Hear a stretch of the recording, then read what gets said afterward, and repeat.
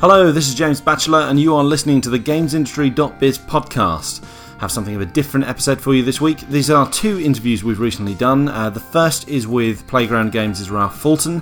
Playground Games, as we revealed earlier this week, is opening a second studio to work on an open-world, non-racing title. But I thought I'd have a quick catch-up with him about the genre in which the studio has made its name.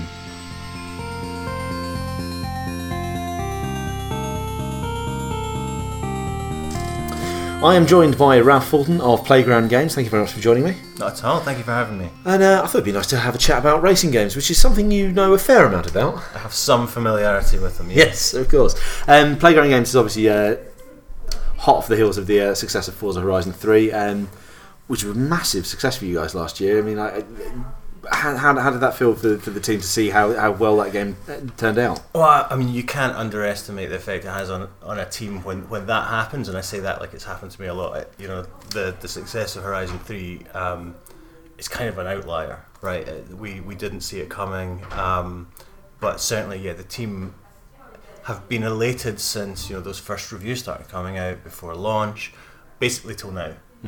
And that's not to say that they haven't been working really hard. We launched Blizzard Mountain just before Christmas. We've been doing a ton of stuff, updating the game, CUs, bug fixes. We have another expansion to come. But yeah, I think they're still riding high on the success.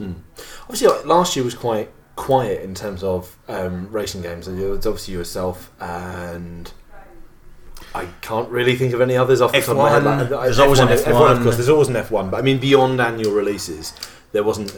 Although I guess you guys are biannual, Forza an annual at this point. My point was I was building up to obviously 2017, big year if you're a racing fan, because we've got inevitably Forza 7 at some point. I think we're up to 7 now.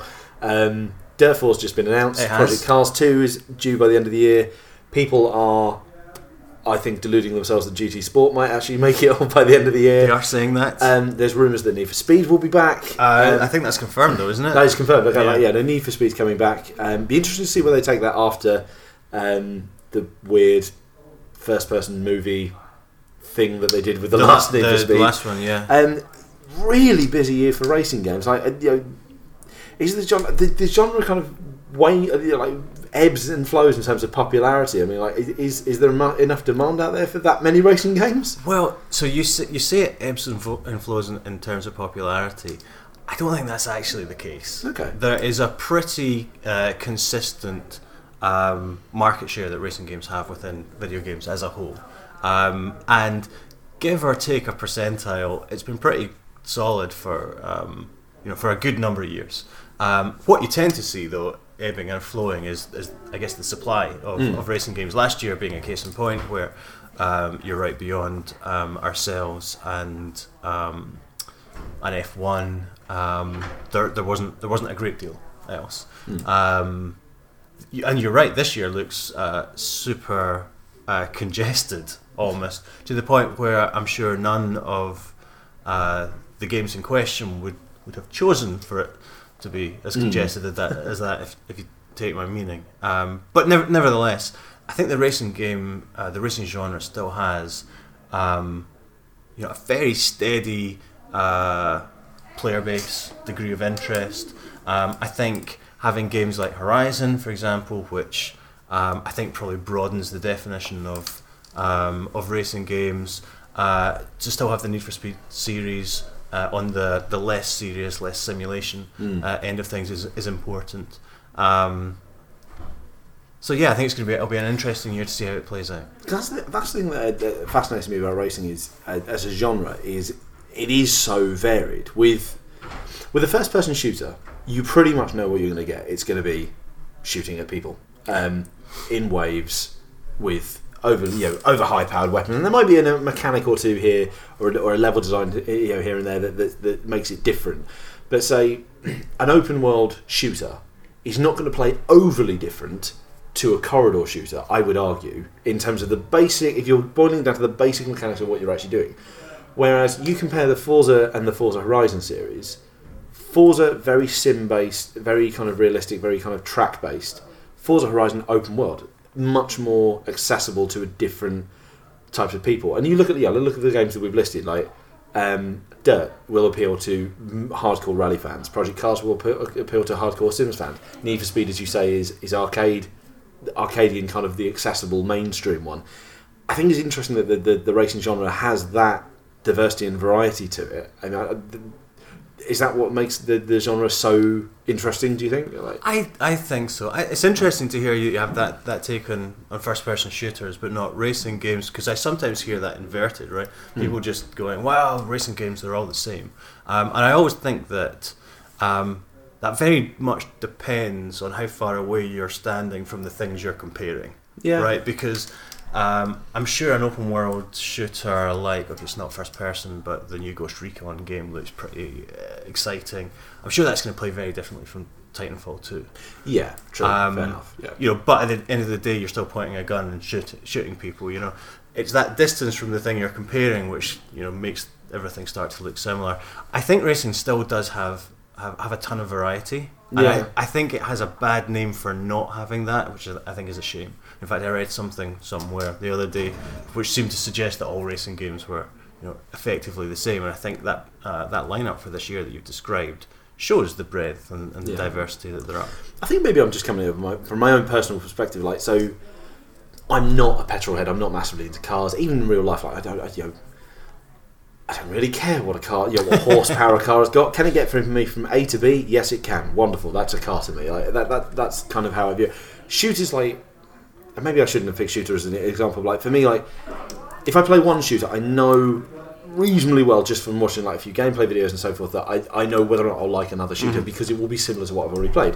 Racing games, personally, I find really difficult to find the one that I really like. I like the arcadey, open world, more fun, more accessible ones like the Horizons, obviously you always put up on a pedestal Burnout Paradise, that sort of game. I don't personally like things like the mainstream Forzas. It's just not my thing. I don't really care about tweaking every individual spark plug. So things like Project Cars and Gran Turismo I know are not really for me. Even then, I know that the Need for Speeds are a lot more arcadey, but I've tried hit and miss. I'm quite hit and miss with them. Sometimes I'm not really into the whole street racing culture. Certainly the last Need for Speed was very, very heavy on that of you're joining and making your own gang, and that doesn't appeal to me. What I like is, here's a massive open world, there's the road, enjoy, which is what you guys provide with Horizon. So it interests me that it's not as much as varied as the genre is. The audience is just as varied in terms of what people want. I think so. Yeah, and certainly we find with Horizon, which is my most recent experience with that sort of thing. I think by being broad and by not emphasising the serious side of cars or racing, you can attract people. It's hard, but you can attract people who wouldn't buy a racing game. And I hear a lot of people say, I don't like racing games, but I like Horizon, and I take that, as huge credit to the team here, because they've almost won a player who otherwise wouldn't be part of that racing segment, right? And I think that's our thing. We've always pitched ourselves as the fun Forza, and that's not a diss at all to the Motorsports team. They pitch themselves as the serious one, and I think having both sides of the coin is really beneficial for us. But by being about fun, and by I think still having a lot of love for cars and taking time to celebrate cars, but not making that the price of entry, I think that allows us to appeal to more people, because going fast through a beautiful environment is something that I think a lot of people can aspire to. Definitely. Looking at your personal taste then in racing games, obviously I never assume that just because a developer is making nothing but racing games does not mean they play nothing but racing games. Obviously, I imagine you play a lot more variety of games. I do, yes. But in terms of the racing games you do play, what are the ones out there that you enjoy? So that's a great question. So I play everything that comes out now.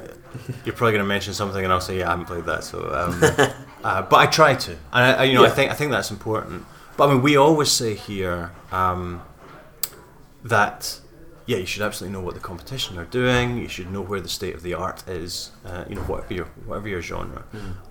But you don't learn to make better racing games from looking at other racing games. No.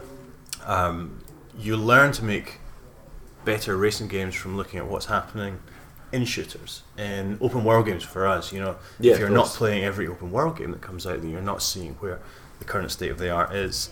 And also from really diverse, unexpected games. I think you can always find ideas or points of inspiration that you can take into your genre and use to generate new ideas. It's interesting you mentioned open world games, because obviously Forza is, as much as it is a racing game, it's an open world game. And like you say, you're looking at other open world games. Is that an area of gaming that you're interested in, as much as racing as in open world games? I ask because pretty much everything now is an open world game. Honestly, it's getting to the stage as much as I say my maybe poorly chosen shooter comparison earlier. Even shooters are going to open world now, where you've got this just massive map, and it's more about plonking players into, hey, here's a huge environment, go explore. Yeah.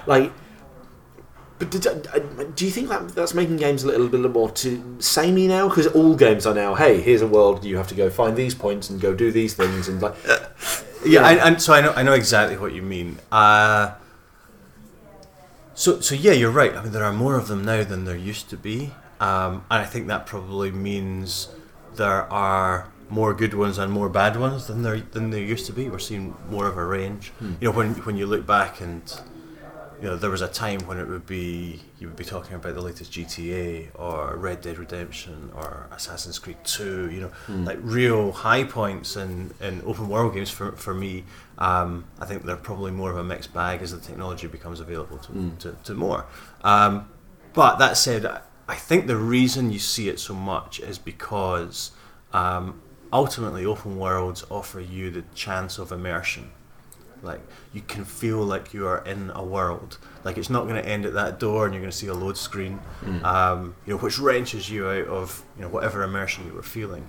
It's a world that you can inhabit, and people have got better and better at making that world feel like it's alive and that it's real.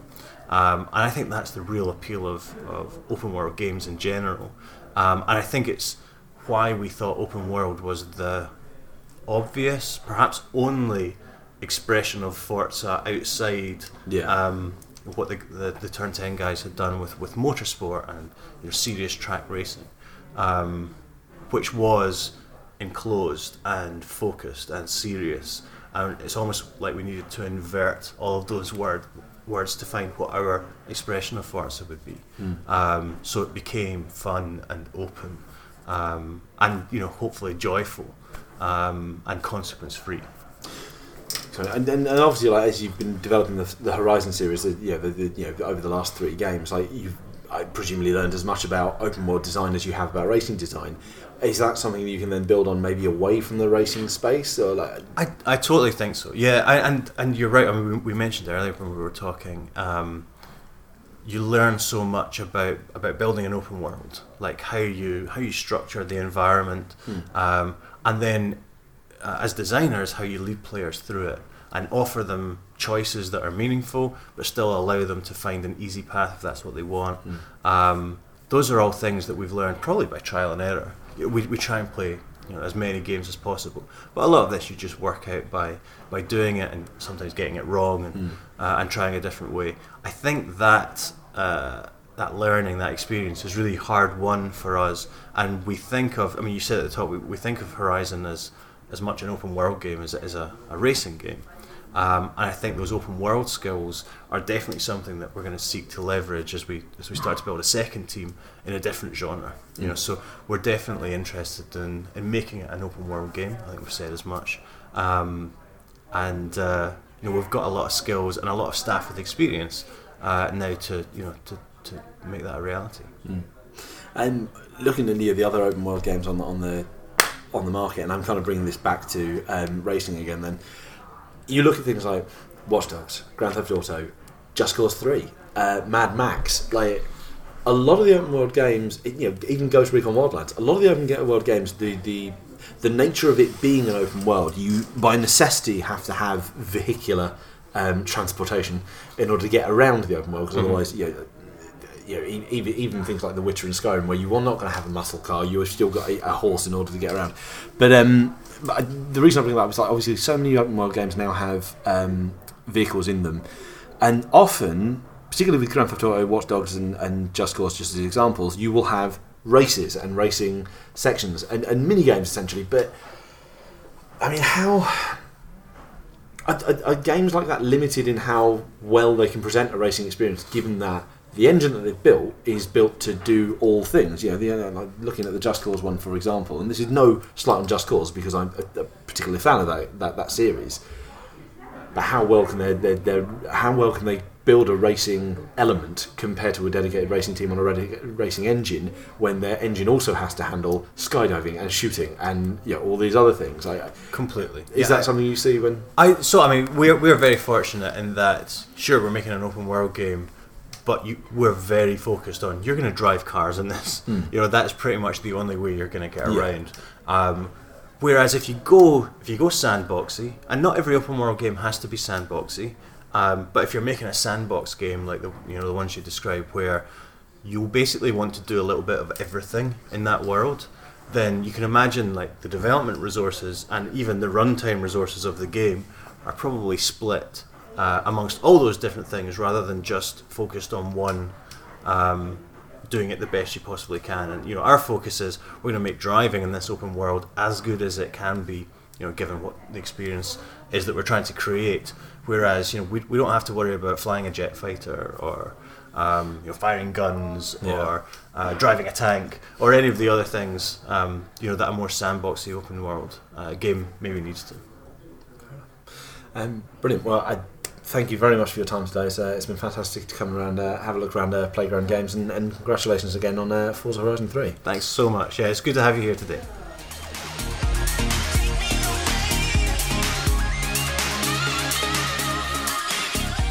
Now for something a little different.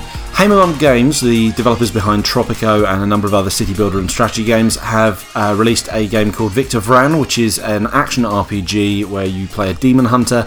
They are releasing a brand new expansion called Motörhead Through the Ages, which is all tied in with the music of the band and the themes of the lyrics and so forth. I caught up recently at a promo event with not only Akim from the development team, but also Phil Campbell, guitarist of Motörhead.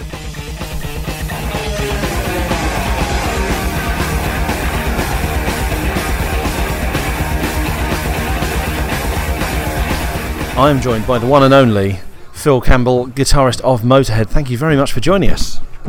You're very welcome. Yeah, it's a guitar player, ex-guitar players. We're no longer around, unfortunately, but it's nice to be here. Yeah, how are you? I'm not bad, thank you. We're here to talk about Victor Vran, the Motörhead Through the Ages expansion. It's a game by Hammermont Games, action RPG where you play a demon hunter who kills demons to the tune of Motörhead songs. And what was your involvement in the game? Because you were quite instrumental in actually getting the Motörhead content into the game. My understanding is, yeah. Initially, we were contacted for to write some music or use our music for the game, but a lot of the guys making the game were Motörhead fans, so we thought we'd make an entire game, around Motörhead and stuff, and it's just turned out better than you could ever imagine. It's a lot of fun, and I think it breaks new boundaries and everything. So, what was your sort of contribution to the game, as well as writing music? Like, how involved were you with the content and the storyline and stuff? I made sure they used the guitars I wanted to use, and you can dress up like me any time, and you can kill people in my way of killing and everything, and you have to check it to find out. In Motörhead, we weren't big gamers as such, but at this standard, but the thing is so cool, so we work together with our people and everything, the creators. And nothing goes out with Motörhead unless it's got our stamp of approval, and it does. It's great. It's fantastic. That's fair enough. Why do you think that's important? Because obviously there's a lot of video games nowadays that have bands or celebrities or TV shows and so forth, and sometimes it can come across that it has just been slapped onto the game. I mean, why is it important for you to get involved to make sure everything is authentically Motörhead? Because Motörhead is not we're the best. we've had 40 years to prove that, and it's got to be cool. We're a band from ourselves, from the heart and everything. We just don't go with fads and whatever. We do what we feel is really cool. If we don't think it's good, it's not going to go out. But this game's the whack is great. Have you had a chance to play? Have you had a chance to kill things in your own way of killing, as you say? I killed a few this afternoon. Yeah, it was a lot of fun. Yeah, and I killed more than I intended to this afternoon. Actually, it was brilliant. How is it to see kind of your music represented visually? Because obviously the three worlds of the game are based on your albums, based on the theme. So like you've got the Wild West, the wars. I mean, how is it to see your ideas kind of brought to life on a screen? People say all Motörhead songs sounded the same, but they don't. They don't sound the same. We have lots of different things. If you actually listen properly. Yeah, so when we talked about these three worlds and what we can do, we always thought about the 40 years of Motörhead. So that's also why the title is Motörhead Through the Ages. So what we wanted to do with the worlds is have a good combination of old and new. So the Wild West world, for instance, is more like the 70s Ace of Spades era. And World of Wars is something that's spanning the entire history of Motörhead, because obviously we all know Lemmy wrote a lot of lyrics about World War and that stuff. And the Dark Ages with the Queen of the Damned is coming from the Aftershock album, which is very recent and more the modern times of Motörhead. It's such a beautiful thing. There's a lot of thought that a lot of love gone into this. They whenever we had to get that stuff approved, it was really easy and very nice to work together. I mean, there were some details, of course, that they wanted to be changed, especially when it comes to the looks and what kind of stuff you're wearing, and what kind of hat should I have or whatnot. The big shame is Lem's not here now to see it go. But with Lem, he used to play computer games 22 hours a day. Yeah. And he'd play on stage for 2 hours a day. No sleep. Yeah. No sleep, just rocking games. Yeah. Like, how is it seeing? Because obviously it's now a year on since Lemmy sadly passed, and Lemmy is a character in the game, and you get to meet Lemmy, and he's very much present throughout. I mean, how is it to see him? Obviously, he's immortalised in more than just a video game, but how is it to see him like immortalised in this? It's weird for me. I mean, I'm 55 now, and I've been playing and writing songs with Lemmy since I was 22. So that's all my adult life, and I've seen Lem, in all sorts of different things. But this is to be proud of for all of us. It's a beautiful thing. It goes back through the history of Motörhead. People have put a lot of work and energy into this, and for fun for other people. It's not just for themselves. The guys have put this shit together. They've done it for the whole world. Because they love the band, they love the music and everything. It's not just a personal thing. And it's pretty wonderful. It's pretty brutal. Double brutal, actually, and it's very, very beautiful, and I'm really pleased to be here today, and I'm doing some promotion for it and everything. Yeah. Did you guys ever play many games, like kind of just in downtime at all? Are you big gamers? I used to do a lot of games like 10 years ago when my kids were 10, 12 years old. They like. Much older now. Yeah, Lem used to be a big gamer. We used to have a tour bus, and my room would be upstairs. Lemmy's would be downstairs, and to get to the toilet, if I wanted to piss in the middle of the night, I'd have to go downstairs, and you could see Lem. He'd always be awake. He'd be on something or other. I'd go, "Hey Lem, how you doing?" It was brilliant. That's what I miss. All that Yeah, Mickey was into his Game of Thrones stuff. Something funny about Guitar Hero. When I tried it, we did like 14 songs with a Guitar Hero. I used my little finger more on Guitar Hero than I did in a band.